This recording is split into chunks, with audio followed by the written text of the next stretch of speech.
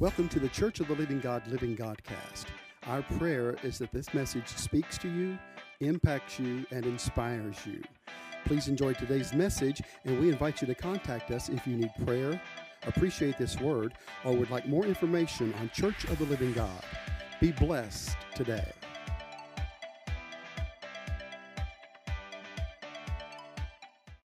Do you not know that I have proclaimed, as it is in heaven, so shall it be upon the earth? As you have called upon my name, as you have worshiped the name of my Son, that has moved my spirit.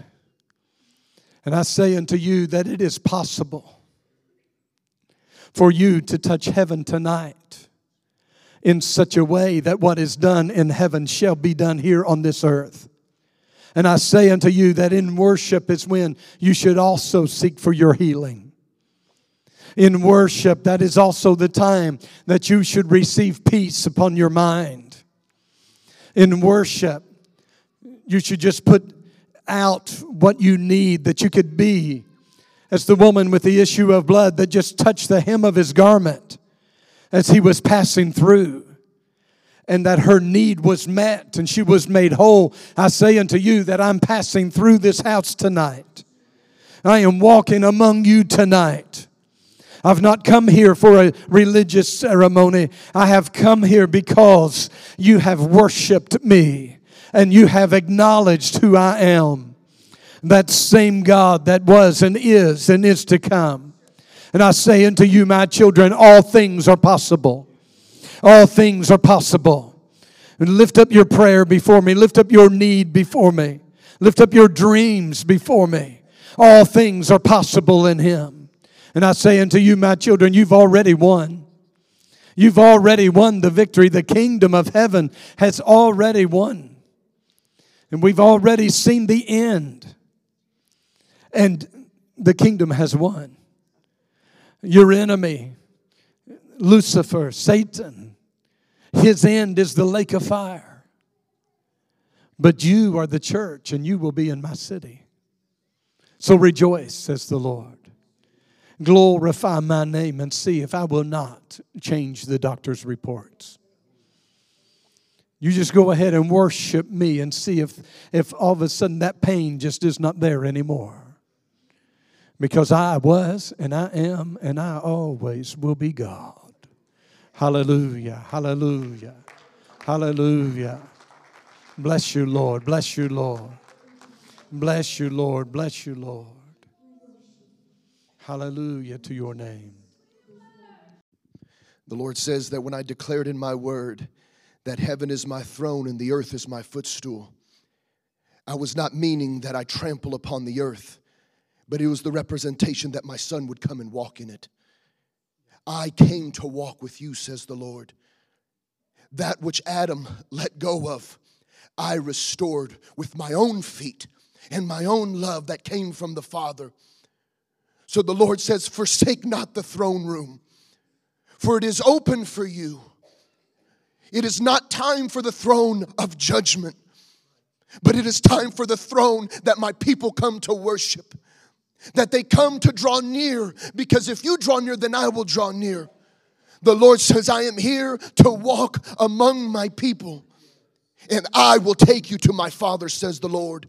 And whatever my Father has in His good pleasure, He shall give you freely, for my blood cries out from the altar. Freedom, freedom, freedom, says the Lord.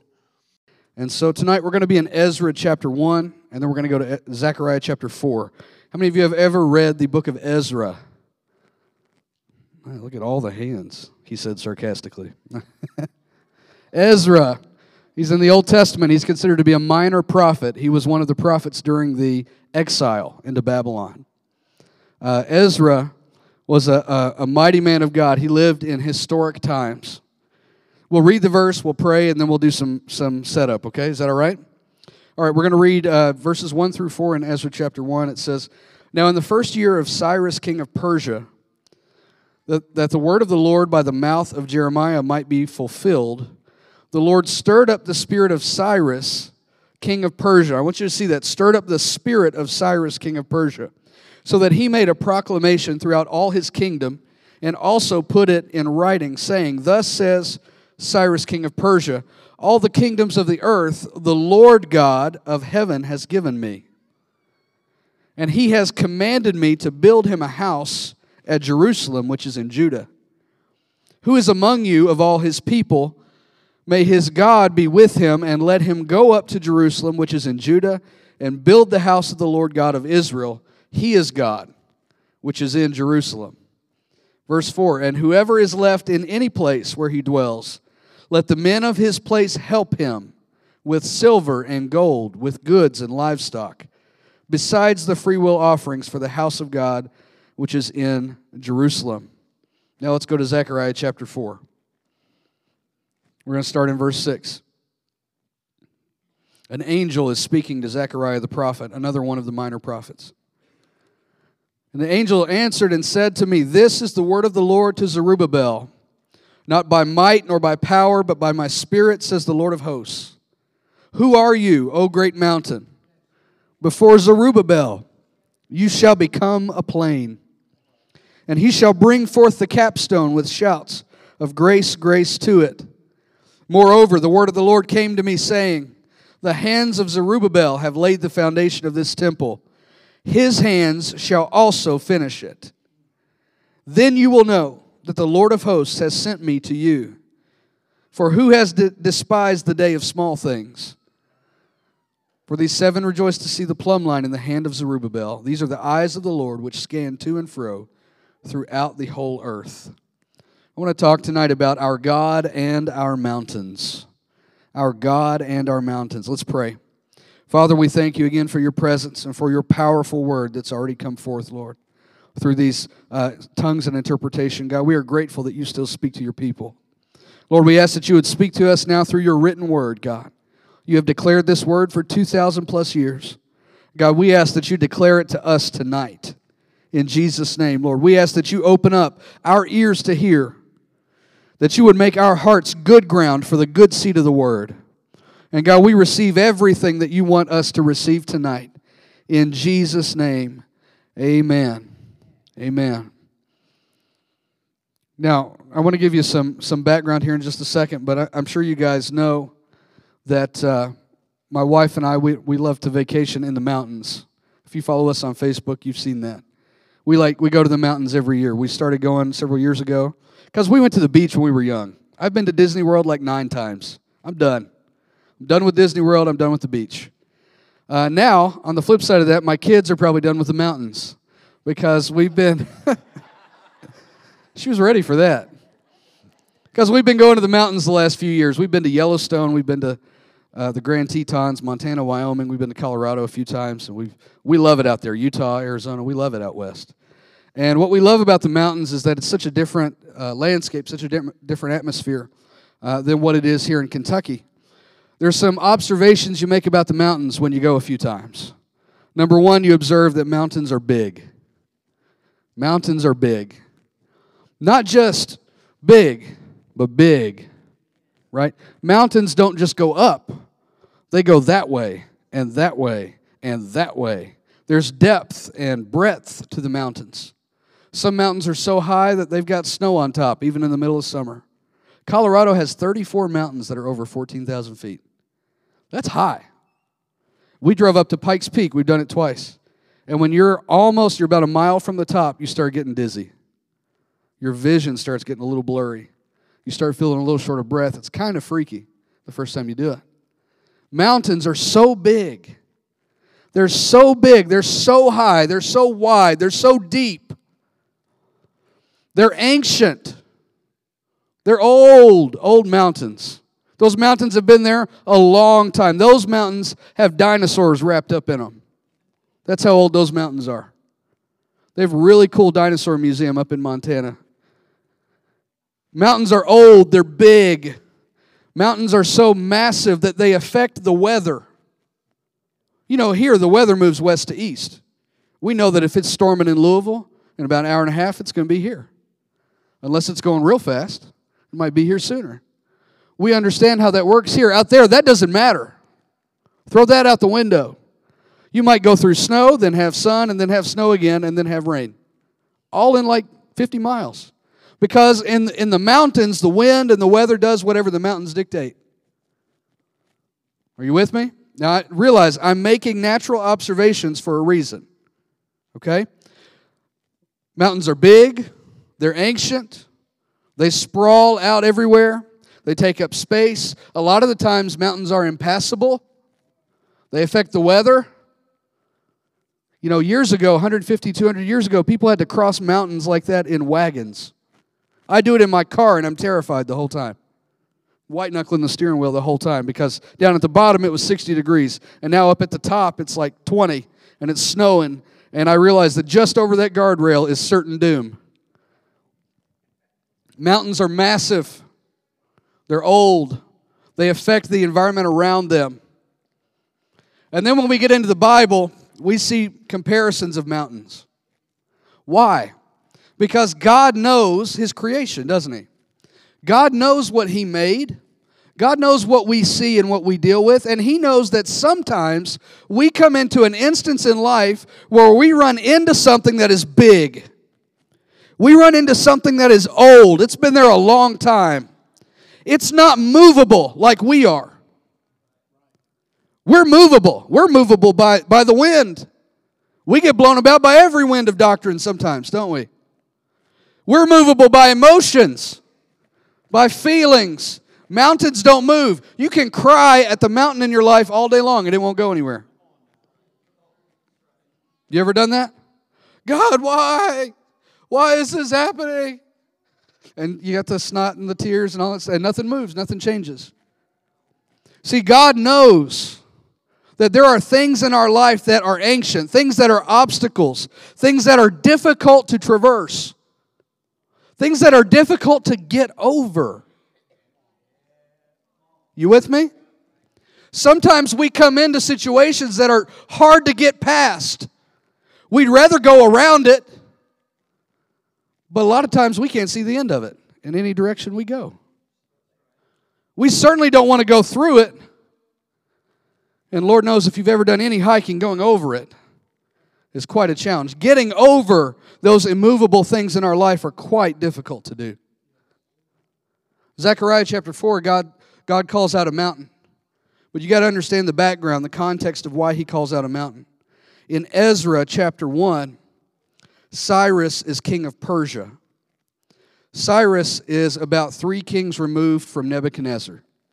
Nebuchadnezzar was the king who came into Judah and took them captive into Babylon. It was prophesied by God that would happen. The people of Israel had forsaken God. They had followed after false gods. They had done horrible things. They'd had wicked kings and all these things. And so God pronounces a judgment of 70 years on the people. For 70 years they will be removed from their homeland and taken into captivity. Now thank God it wasn't the 430 years of Egypt, right? But it was still 70 years of bondage. So they're carried away. At the start of Ezra chapter 1, the bondage is almost over. We're within the last 3 to 5 years of the bondage. There's a new king in Babylon, and his name is Cyrus. Cyrus was king of the Medo-Persians. Cyrus came in and overthrew Babylon. I believe he was the one that came in through the river gate. He dammed up the river and dried up the river and walked in to the city in open gates. Brilliant, brilliant man. What's fascinating is that about 538 BC, somebody hands him a scroll from the prophet Isaiah. Isaiah 44:28. Isaiah says, "Who says of Cyrus, he is my shepherd, and he shall perform all my pleasure, saying to Jerusalem, you shall be built, and to the temple your foundation shall be laid." What does that have to do with this? Isaiah wrote that 150 years before Cyrus was born. 150 years before Cyrus was ever king. And he calls him out by name. And he puts something in his heart. He says, this is going to be in you, and you're going to do it. So at the start of Ezra, Cyrus says, all right, it's time to do it. Cyrus sees the prophecy in the scroll of Isaiah, and he commands, now's the time. Let's fulfill it. Cyrus had a belief that the gods were for him.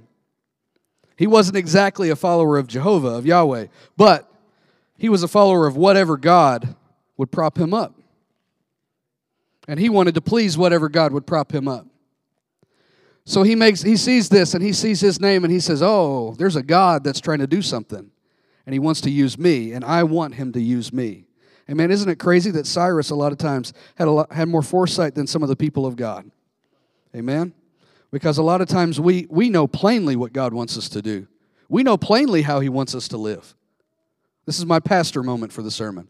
We know plainly that God doesn't want us to talk that way or be with those people or do those things or do that or be like that. We know plainly. Cyrus didn't know him. But when he saw his name, he said, all right, I'm in. Okay? So in Ezra chapter 1, he sends the people back. He sends 50,000 people back to Judah under the leadership of a man named Zerubbabel. Zerubbabel, the name Zerubbabel means out of Babylon. That's what that means. That's why you got Babel in there. Zerubbabel, out of Babylon. So Zerubbabel was actually the grandson of the last king of Judah. He should have been a king. He should have been a king. Now he gets sent back to Judah as a governor. And he's been sent back with one mission: rebuild the altar, rebuild the temple. That's your mission. So the temple complex. God has a house to build. God has an embassy to build on this earth. And so he employs the most powerful man in the world. And that man delegates it to someone who should have been a king. Right? The reason he wasn't a king was because the people before him messed up his future. The reason why he wasn't still the king of Judah was because his fathers had messed him up. His forefathers had done things they shouldn't have done. And he was bearing the brunt of it. He was the one having to live with it. You ever been there? You ever had to live with the failures of those who have gone before you? You ever had to live with the bondages that were passed to you? Right? Living in a status and a situation that you didn't ask for. You didn't have anything to do with it. Granddad messed it up. But Zerubbabel, instead of giving every reason why he should not go, he went. Now, I'm sure he probably had a healthy fear of Cyrus. That's probably the main reason he went. But he didn't make excuse. He didn't go to Cyrus and say, well, you should make me king, not governor. No, he went. He went and he took 50,000 people and they began to work. Now, this is in the year 538 BC. In Zechariah chapter 4, 16 years have passed. 16 years.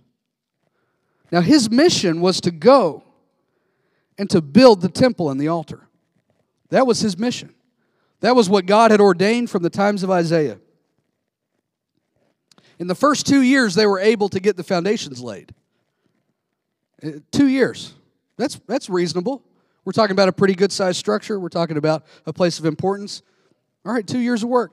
And they're using hands and chisels and ropes and animals. That's all they've got. They don't have backhoes and forklifts and all that stuff.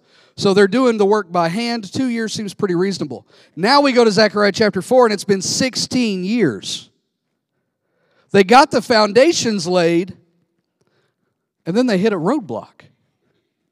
Something happened 2 years into the mission that for some reason or another caused them to grind to a halt, and they could not move past it. They had a mountain show up. A mountain showed up in the plan of God. Could you imagine? Has anyone ever had that experience where a mountain shows up where God ought to be? Amen. We're going along. We're trying to do what God wants us to do. We're trying to minister in the way that He's called us to minister. We're trying to use what He's put in us to use. And then suddenly we run into a barrier, an obstacle. Suddenly something happens we can't get over. And we're stuck. But God said, 150 years ago, God said, but we can't advance. We can't progress. We're stuck. We've run into a mountain. Something immovable has popped up. We were able to do some, but not all. something old, something obstinate, something big got in our way. There are ancient things that we're facing in this land. Right? We have a relatively young country, but we still live in an ancient land. There are ancient things here that have stood their feet in the ground, dug in and said, no. Oh, that was cool. I wasn't planning on that, sorry. There are things that have dug in and said, no, we will not move. We will not yield. You will not get past us. But the word of the Lord from 25 years ago, 28 years ago, and let me say this, I guarantee you the word of the Lord's been speaking longer than these last 28, 29 years. I guarantee you the word of the Lord has been speaking in this region for generation upon generation. God's been speaking for hundreds of years because He's had a plan all along. But there's some mountains in the way that His people can't get past. So in Zechariah 4, verse 6, the angel appears to Zechariah, and you'll see this all throughout Zechariah. He has kind of a back and forth with an angel over and over again.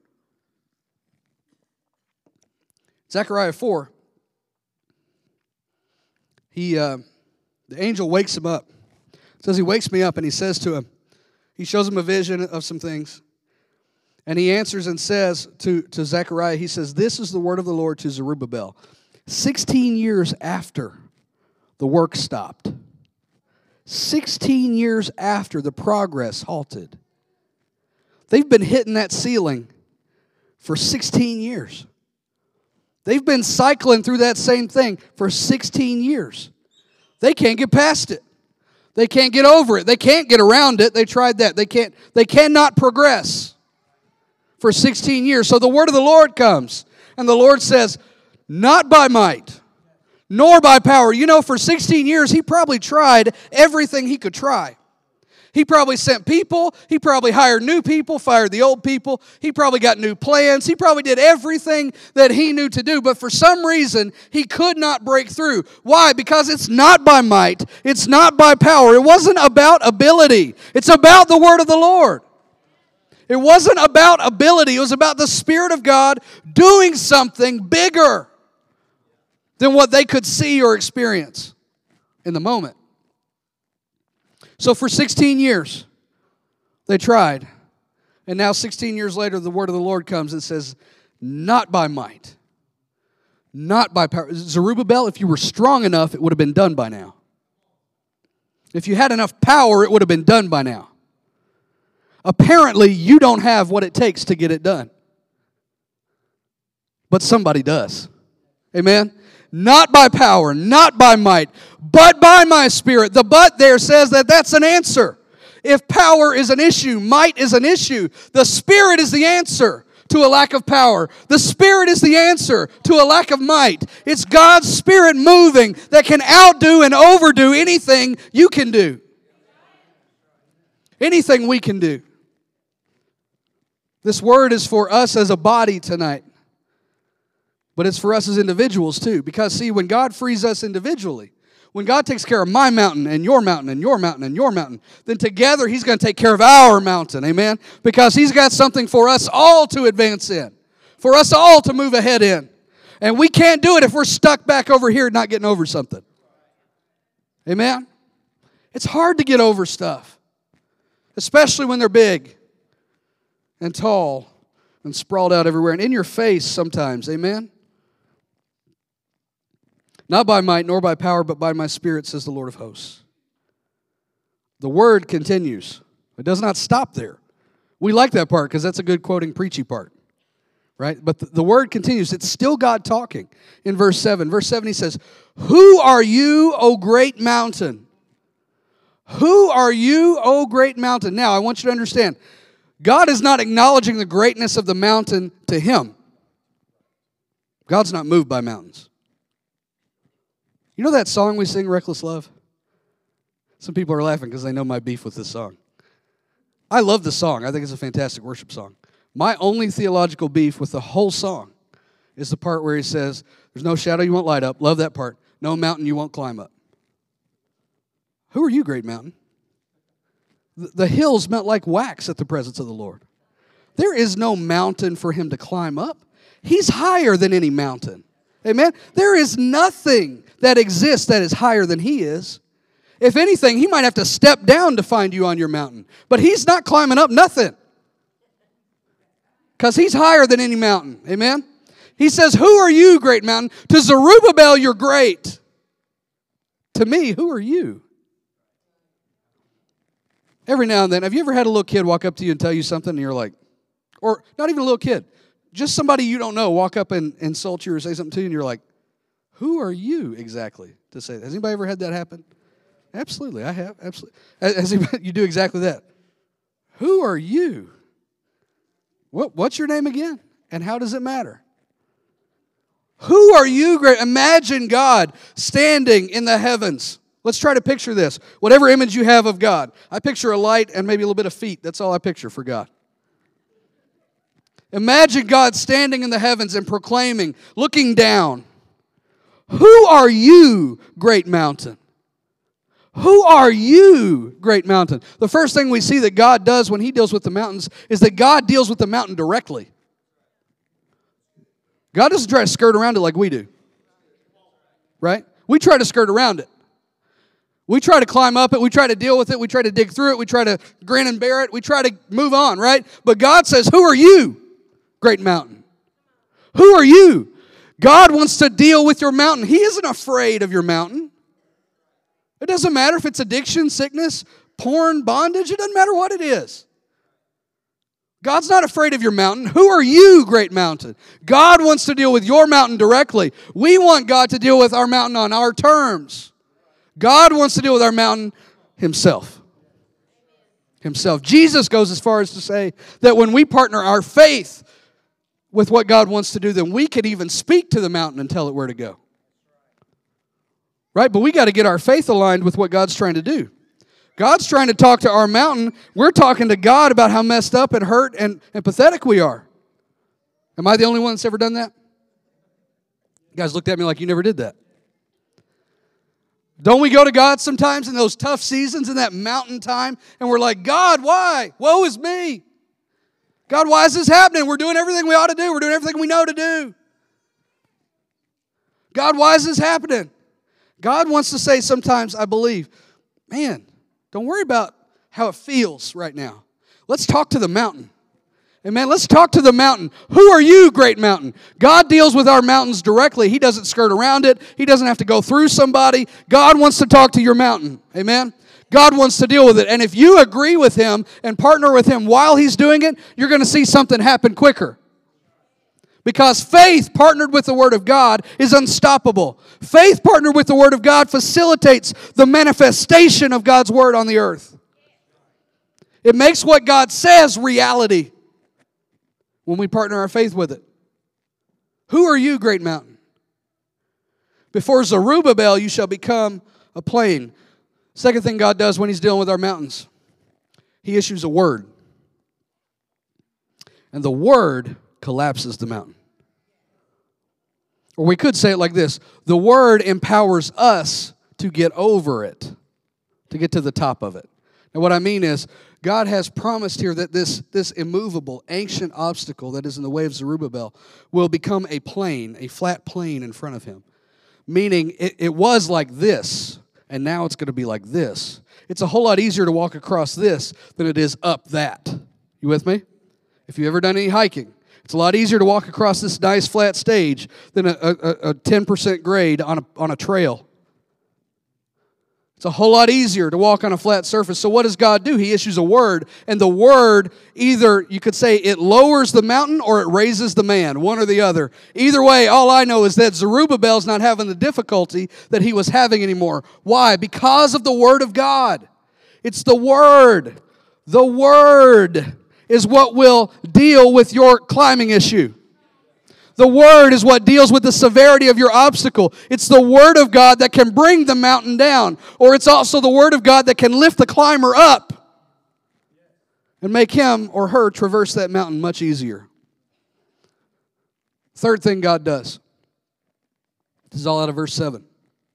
It says, he shall bring forth the capstone with shouts of grace, grace to it. The capstone means the peak. The peak. So when the Word collapses the mountain, it puts us on top. Amen? It puts us on top. But what it does is that it gives us shouts of grace, grace. He says he will bring forth the capstone with shouts of grace, grace. Grace means favor.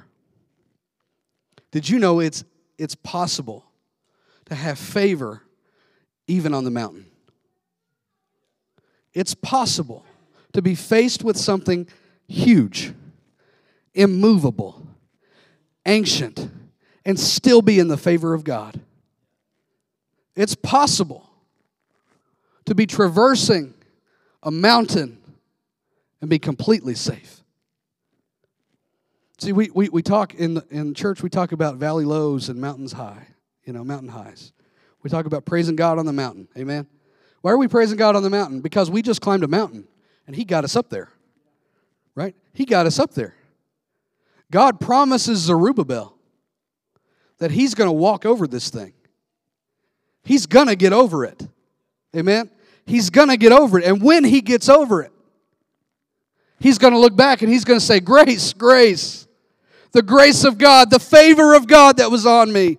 It was the favor of God that got me through this thing. It was the favor of God that got me over this thing. I never thought I'd get over it. It's been 16 years since I progressed. But the favor of God was there the whole time. It was the favor of God on his life. Grace, grace unto it. The mountain was in Zerubbabel's way. It was halting the progress in reestablishing God's house, the temple. It was halting the progress of building up the altar or the place of worship. It was halting the progress of instituting the priesthood. In other words, putting God's people back in the position they ought to be when they serve Him, right? We've all faced those mountains, haven't we? We as a body are facing that mountain. Amen. We faced that mountain a while. Winchester's facing that mountain. God's trying to establish a house in Winchester. Not one house. I'm saying His house, capital H, in Winchester. His kingdom come. His will done on earth in Winchester as it is in heaven. Have you ever thought about that? On earth. In Winchester. With our Walmart with like 3 lanes open. With our high taxes. With our delusional city government sometimes. With our, and I'm not trying to be political, I'm trying to make a point. With our drug problems. Right? With our suicide problems. With our overdose problems. With all the things, our abuse problems, our neglect problems. God, your will be done in heaven as on earth. Yeah. On earth as it is in heaven. In Winchester as it is in heaven. Well, if that's going to happen, He's going to have to take down some mountains. He's going to have to help us get over some things that we can't get over. You know what? The body of Christ in Winchester has got to get over some stuff. We got to get past some old stuff. There's some ancient mindsets. There's some ancient associations and affiliations that need to die so that the new kingdom can come. Amen? We need to let go of some of that stuff and let God move the mountain. Let God move the mountain. You know, sometimes we make mountains. It's not always a demon. Sometimes it's you. Sometimes it's me. Sometimes I get hurt about something and I make a mountain out of it. Sometimes I get abandoned and I make a mountain out of it. Sometimes people leave our life and we make mountains. We build huge constructs as a tribute to the hurt and the pain that we have endured in this life. Don't we? I say we because we've all done it, haven't we? Amen. But we are the sons and daughters of God. We're ahead of Zerubbabel, church. We're ahead of Zerubbabel. Zerubbabel didn't know Jesus.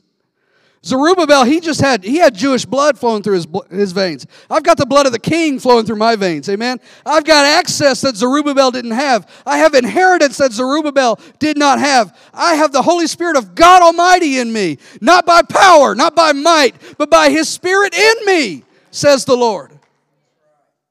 God's Spirit was working for 150 years at least on this whole deal.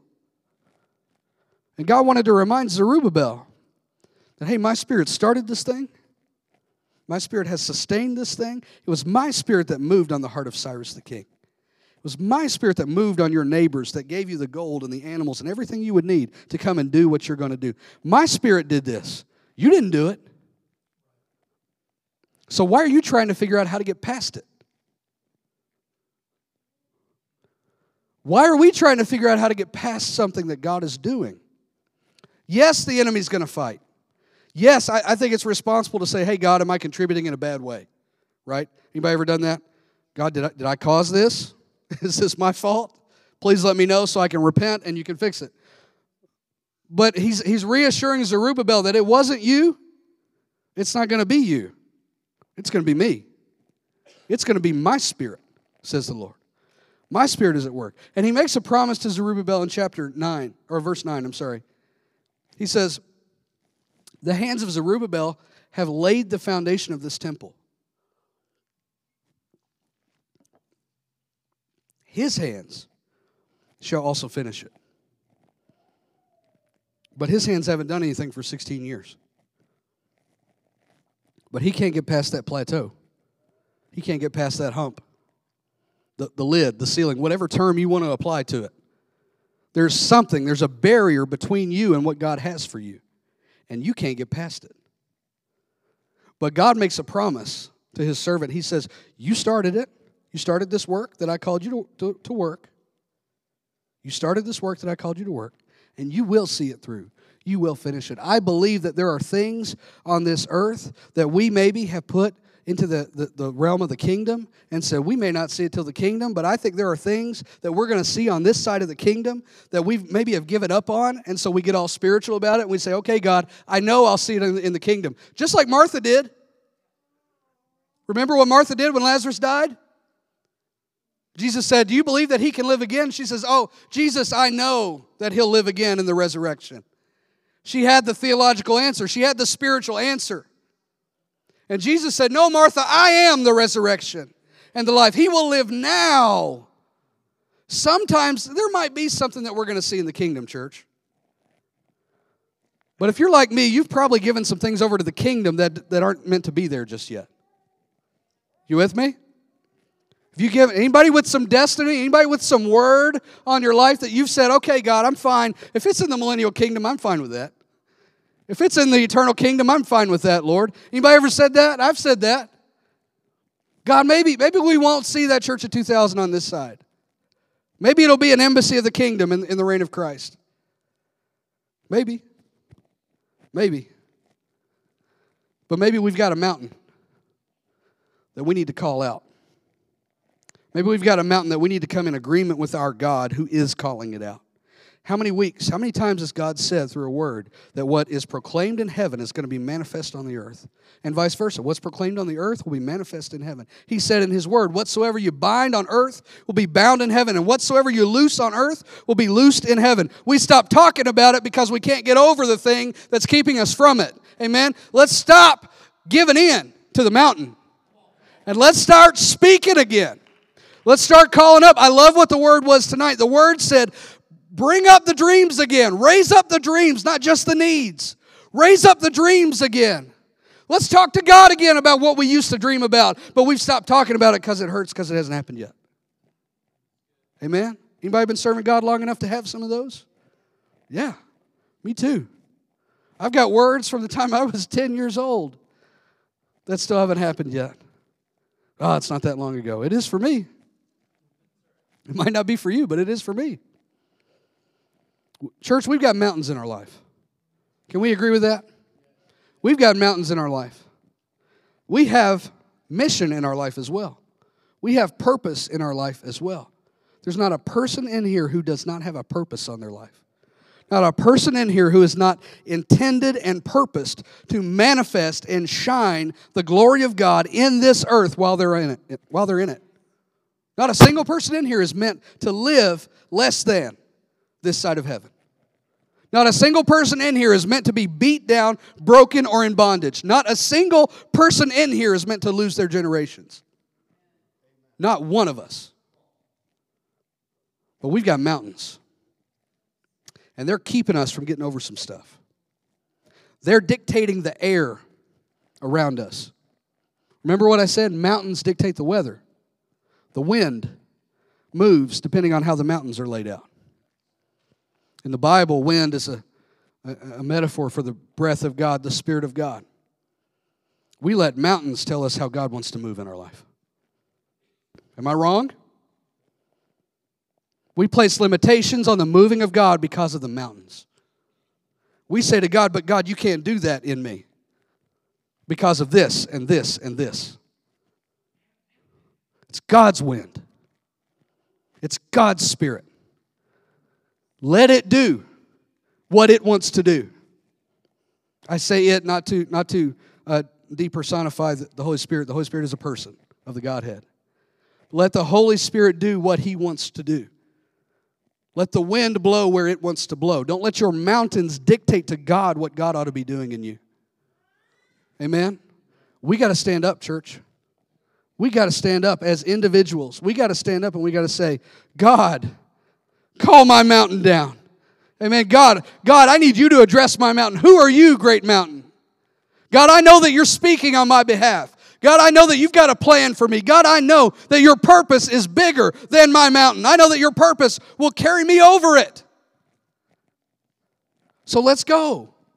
Let's get over it together. Amen? Stand with me tonight. Thank you for listening to today's Church of the Living Godcast. We trust and pray that you were blessed by today's word. If you'd like to contact us for prayer or for more information about Church of the Living God, please visit our Facebook page at Win City COLG or give us a call at 859-745-1865.